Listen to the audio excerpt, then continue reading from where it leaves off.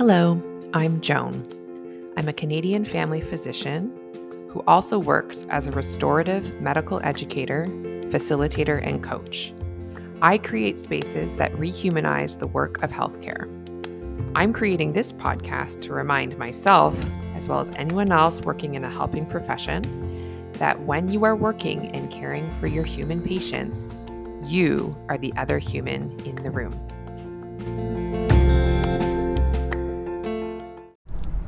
Hello, everyone. Thank you so much for coming back for another episode of The Other Human in the Room. Okay, healthcare humans. So I am once again driving in my car, and I'll just have a meta moment. I literally just pressed stop record on the last podcast, and then I was like, I want to record part 3 right now. I'm still driving to Toronto, and I'm going to this workshop that I've given actually several times at this point called Reclaiming Your Time, which is a workshop I love giving, and it's all about just like the key principles of time management and how you can actually reclaim your time from tasks that feel like they burn you out and they keep you from really doing what you love in medicine. You know, like all the tasks we do on our computers or emails, like things that feel so inefficient and like you're just clicking on a screen every day, you know? How can we reclaim our time back from that and actually just really spend the majority of our time and our energy and our focus on the part of healthcare that we really love the most, which is seeing the patients and having those connections with the patients, right? So, in the spirit of that, and in being efficient with my time as well, I thought, I'm inspired, let's record part 3. So, when I say part 3, I mean I'm in this 3-part series on creating sustainable change in your life.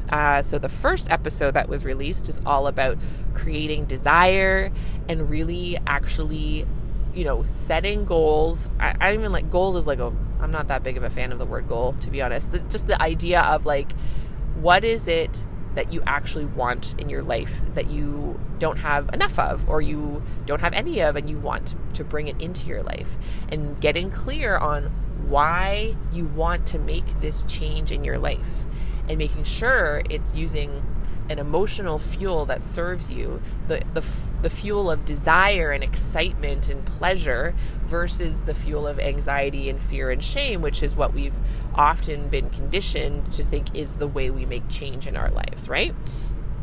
And then part 2 that I just recorded was all about taking action out of that desire, this massive action, with the idea of what happens if you just start trying every day as much as you can think of to try and bring this change into your life, and all the ways you will quote unquote fail and all the missteps you'll make are all the really important stepping stones, all the really important lessons you need to learn in order to actually get clear on how you bring the change into your life, instead of trying to find some guru or author or teacher that's going to tell you exactly how to do it. You are the only one who can learn how to bring this desired change into your life and like what it actually looks like, right? So the example I've been using a lot is like exercise, right? So if you decide that you don't have a should exercise goal, but like a true desire exercise goal, I know my body feels so much better when it moves on a regular basis, and I feel more rested, and I also have more energy paradoxically, and all those things. That's true for me for sure. Having that regular movement practice and like letting my body move in ways where my heart's racing and I'm sweaty, it feels so good to me. So that's sort of that desire piece, connecting with that. And then there's like all the different ways that I have experimented with over time, and found several different ways that have felt good to me to move my body, whether it's running or I tried the gym for a long time. The gym is not for me. Tried different kinds of classes. There was things I liked and didn't like. Right now, for my stage in my life, I tried a few different like online programs, both like YouTube programs, and now with my husband and I do the floor exercise of Peloton, and we both really love all the choices involved in that. And so I've done all these different ways of moving my body. I haven't made the fact that I've like joined and unjoined a gym a bunch of times, I don't make that mean that I'm bad at exercising or I don't know how to put exercise in my life. It means that I've tried a bunch of different things, and what do I just need for this stage in my life, right? And that's what the massive action part told me. I tried exercising in the evening, and I realized, nope, it's not going to happen. So I've tried exercising in the morning, and I realized that for me, that works better. So I tried all these different ways. And so now I know, okay, this is the strategy that I have come up for myself. I have found my how. I have my what I want to bring into my life. I'm fueled by my why, my deep desire. And now I have my how, because I've taken a bunch of massive action and I've figured out what how is really working for me. Now we want to get consistent with it. Now we want to get disciplined about doing it day over day, week over week. Not because we should, still coming from that deep desire, but because we know the most efficient way long term of continuing to do this great change that I want in my life on a regular basis is for it to become a habit.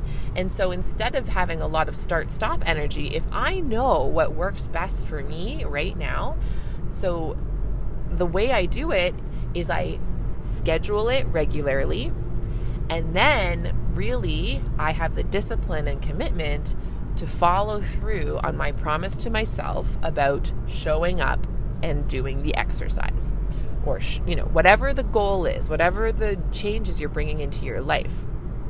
That's what this third podcast is about. How do you consistently create the time you need to actually do the thing you want? And it's going to sound deceptively simple and maybe slightly condescending, but it just is what is true. You put it on your calendar, you set a date with yourself, and then you follow through on that promise to yourself. And you don't waver from the date you've set for yourself, except for extreme emergencies, okay? Because a lot of times what happens, someone will do something for a few weeks and then they'll sort of stop doing it as consistently, and then slowly but surely that change, falls out of their life. And they call it being on or off the bandwagon, which is not useful. But really, just getting into the regular practice of setting a time for something you're committed to, and then when that time comes, even though your brain may have a lot of discomfort and be like, oh, why don't we just go do something else instead? Especially if you don't have a regular practice of sort of self-trust and commitment to yourself. This is how you develop that practice, okay? This is not about if you are lazy or not. And this is not about if you have willpower or not. It's truly how practiced are you at setting and keeping promises to yourself?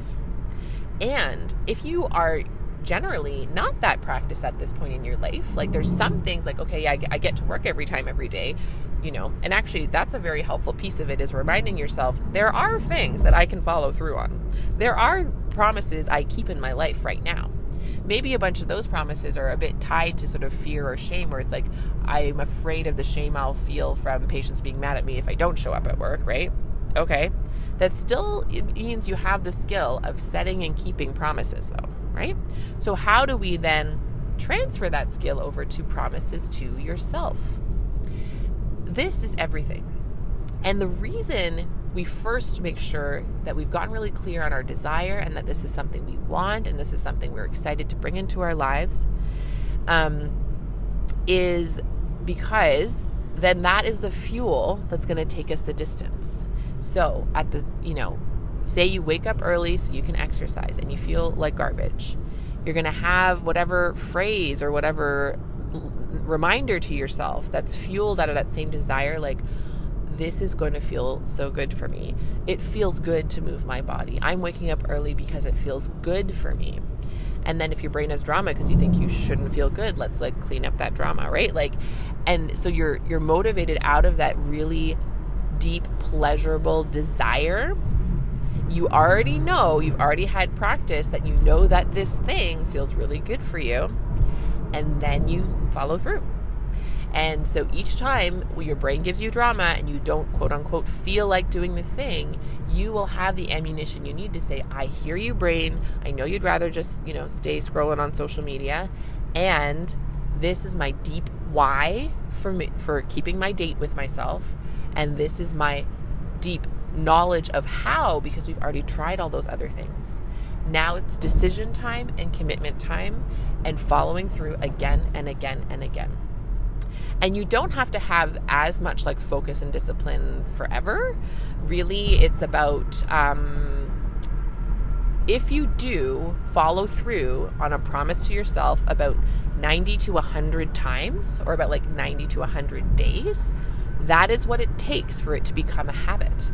So even just like for your brain who's like, oh my gosh, does it have to feel this punishing and this dramatic and it's so much energy and it's so much time forever? No, brain. If we commit to this for the next 3 months, it will become a habit. And then it will just be like this automatic part of my life. So another example I gave last time and that I'm going to be talking about later at the workshop at FMF today is charting, right? So as I said last time, I took this course, Charting Champions, which is amazing and everyone should sign up for it. And it's all about getting efficient with charting. And so it was energy draining for, I'd say, I don't know, maybe only like a month. But like by month 3 of being in that program, and doing the time management skills that she teaches you in that course of, like getting your charts done one at a time and not moving on to the next patient until you finish your last chart, and what she talks about inboxes and all this different stuff. Like I would focus on one aspect of it at a time. It would feel hard and scary and my brain would have a lot of objections, a lot of drama, but I had my fuel of why. I had my desire to no longer chart in the evenings. That was such a strong why for me. I experimented with all the different hows and found which hows work for me. And then I just decided again and again and again and again with so many different patients. Like I got through 100 repetitions in a couple of weeks because, you see so many patients. And certainly by the time it was like 90 to 100 days of just like discipline, I no longer had to have like as much structure. Like at first I had like Post-it notes with my like mantras of like fast focus work and like get it done. Like I had all of these specific fueling mantras for myself to remind me for every patient, like it's supposed to feel this hard. This means it's working. This means that you're working towards your goal. Like I had all of these things that helped me along the way. And then by month 3, I didn't have to have those things because it's like, oh no, this is just what I do. And now if I like forget to finish a chart, I'm like, whoops, like it feels like weird. And I'm like, oh my goodness, what happened? Like, because it's just so automatic now. It's amazing. And so whatever change it is that you want to bring into your life, it's not going to take 1,000,000 times. I promise. Like it's just not. All it takes to get it to be a habit is making 100 dates with yourself, you could say, right? So on your calendar, whatever calendar you use for your life, setting a time, blocking that time and saying, this is the time that is for me for this activity. And I'm going to show up in that time and I'm going to do that activity no matter what, right? So if it's like, I'm going to get focused on bringing movement back into my life, this is my time. I'm going to go and I'm going to do it no matter what. And on the rare day when there really was an emergency and I'm checking with myself and saying, double checking, this is an emergency because I really can't do, my date with myself because of something that absolutely can't wait 30 to 60 minutes, right? Like we're not talking about making a date for a whole day to do something. We're talking about like 30 to 60 minutes of whatever activity it is you want to start doing more regularly. Making sure that it's really an emergency that's going to stop you from doing that. You don't make it mean that now you're off the bandwagon or you've broken your streak. You make it mean, okay, this is something that's important enough to me to take a break from my date. And now I will recommit to keeping my date with myself tomorrow. I will continue to decide and show up and keep my promises to myself. There's very few things that will make me break my promise with myself. Right? I can reschedule this date for another day, and I'm only doing it for a very small amount of really emergency things, right? So yeah, that's the third one. That's what it takes to kind of make something a habit, is putting a time on the calendar. And it has to, I'd say, be frequent enough. Like if you're putting the time on the calendar less frequently than once a week, it is going to be hard for your brain to really turn that into a habit. So I would suggest something at least weekly. And that's a great start, especially if your brain is very perfectionist. And if you like put it on your calendar every single day. And that means that, but realistically, at the end of, you only end up doing it like 2 out of the 7 days. Your brain's going to still have trouble trusting that you follow through on your promises. So for a lot of people, it's better to really just like put it on your calendar once a week and keep your date with yourself once a week, and do that so that your brain says, oh, when I put something on the calendar, I keep this promise to myself. Okay. And maybe you do that for a month, and then you build up from there, where it's like, okay, now I'm going to do this twice a week, and I'm going to keep a promise to myself. And every so often I will wobble because I'm a human being, but I'm going to keep on this path. I'm going to learn from the things that block me from staying on the path. That massive action still applies here, right? Until it becomes a habit where it's just something I do. Like right now, I wake up at 5 a.m. every weekday and I exercise for 30 minutes because it's something I do. And it feels terrible if I don't do it. And I love it. And I'm doing it because it feels good in my body. And I switch up exactly what kind of movement it is. And sometimes it's actually more like warm-ups and stretches. And sometimes it's yoga. And sometimes it's like intense cardio and strength. And all the different ways I want to move my body still count as really good movement because I've connected with my body. And it's not about me like performing or doing anything intense or winning some sort of prize in exercise. You see the difference? Okay, so this is part 3 of creating that sustainable change. So if over the past few weeks you have gotten clear on and really choose one thing at a time to change, right? So what's your one thing that you want to start practicing creating sustainable change in your life? Because it's the one thing you most desire right now. Is it dedicated time with your partner? Is it dedicated time with your kids or family or friends? Is it dedicated time with yourself and your body through movement? Is it whatever it is, right? Is it something you want to stop doing, like dedicated time away from your phone, right? The same stuff still applies. So you get clear on your desire and your why. Your why actually leads your what, right? So finding your desire and then learning from your desire what it is that you want in your life. Step 1. Step 2 is you start doing a whole bunch of stuff to understand what the how will look like for your life.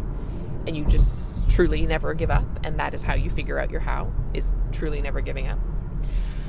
And then the third way that gets you to your destination is consistency. And then over time, you set a time on your calendar and you show up for your appointments with yourself again and again and again until your brain learns, oh, this is an activity that is really part of my routine. This is something that's almost automatic for me at this point. And all that takes is about 90 days or 100 repetitions. That doesn't sound so hard, does it? I'm teasing because a lot of brain drama can happen along the way. A lot of hard feelings and discomfort can happen along the way because your brain is very used to thinking and acting in a different way right now. And it's going to have resistance because it's going to be like, this is a lot of energy that we're using up trying to make this new change in our life. Can we not, please? Like one of my teachers says, like, discomfort is the currency to getting your dreams, because like that idea of like, oh my gosh, everything feels hard. I don't know what I'm doing. I'm used to being on a straight and narrow path and everyone telling me what to do. But now I actually have to start thinking for myself and feeling desire for myself. And that all feels like a lot of work. But please trust me when I say this process, whichever thing you start with, is going to change your life. Because what you will learn is that you can change anything in your life.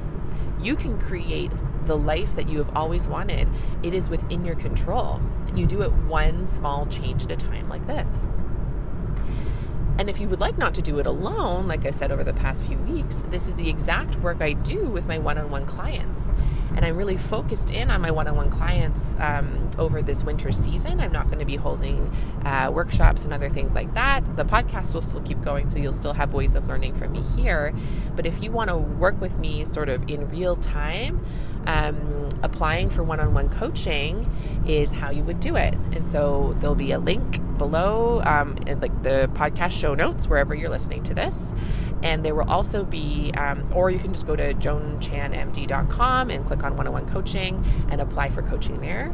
And I would be so honored to hear about the desired change you want to bring into your life and be your cheerleader every step of the way and help you create that sort of massive action mentality and disciplined plan to actually make it a habit. So I hope to hear from you soon there, or I hope to see you back next week for another episode of The Other Human in the Room. Have a great day.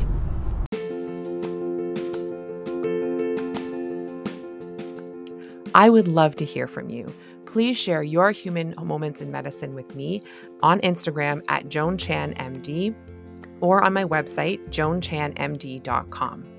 On my website, you can also find other restorative medical education offerings I have, including one-on-one coaching opportunities and skill building workshops. I look forward to connecting with you there.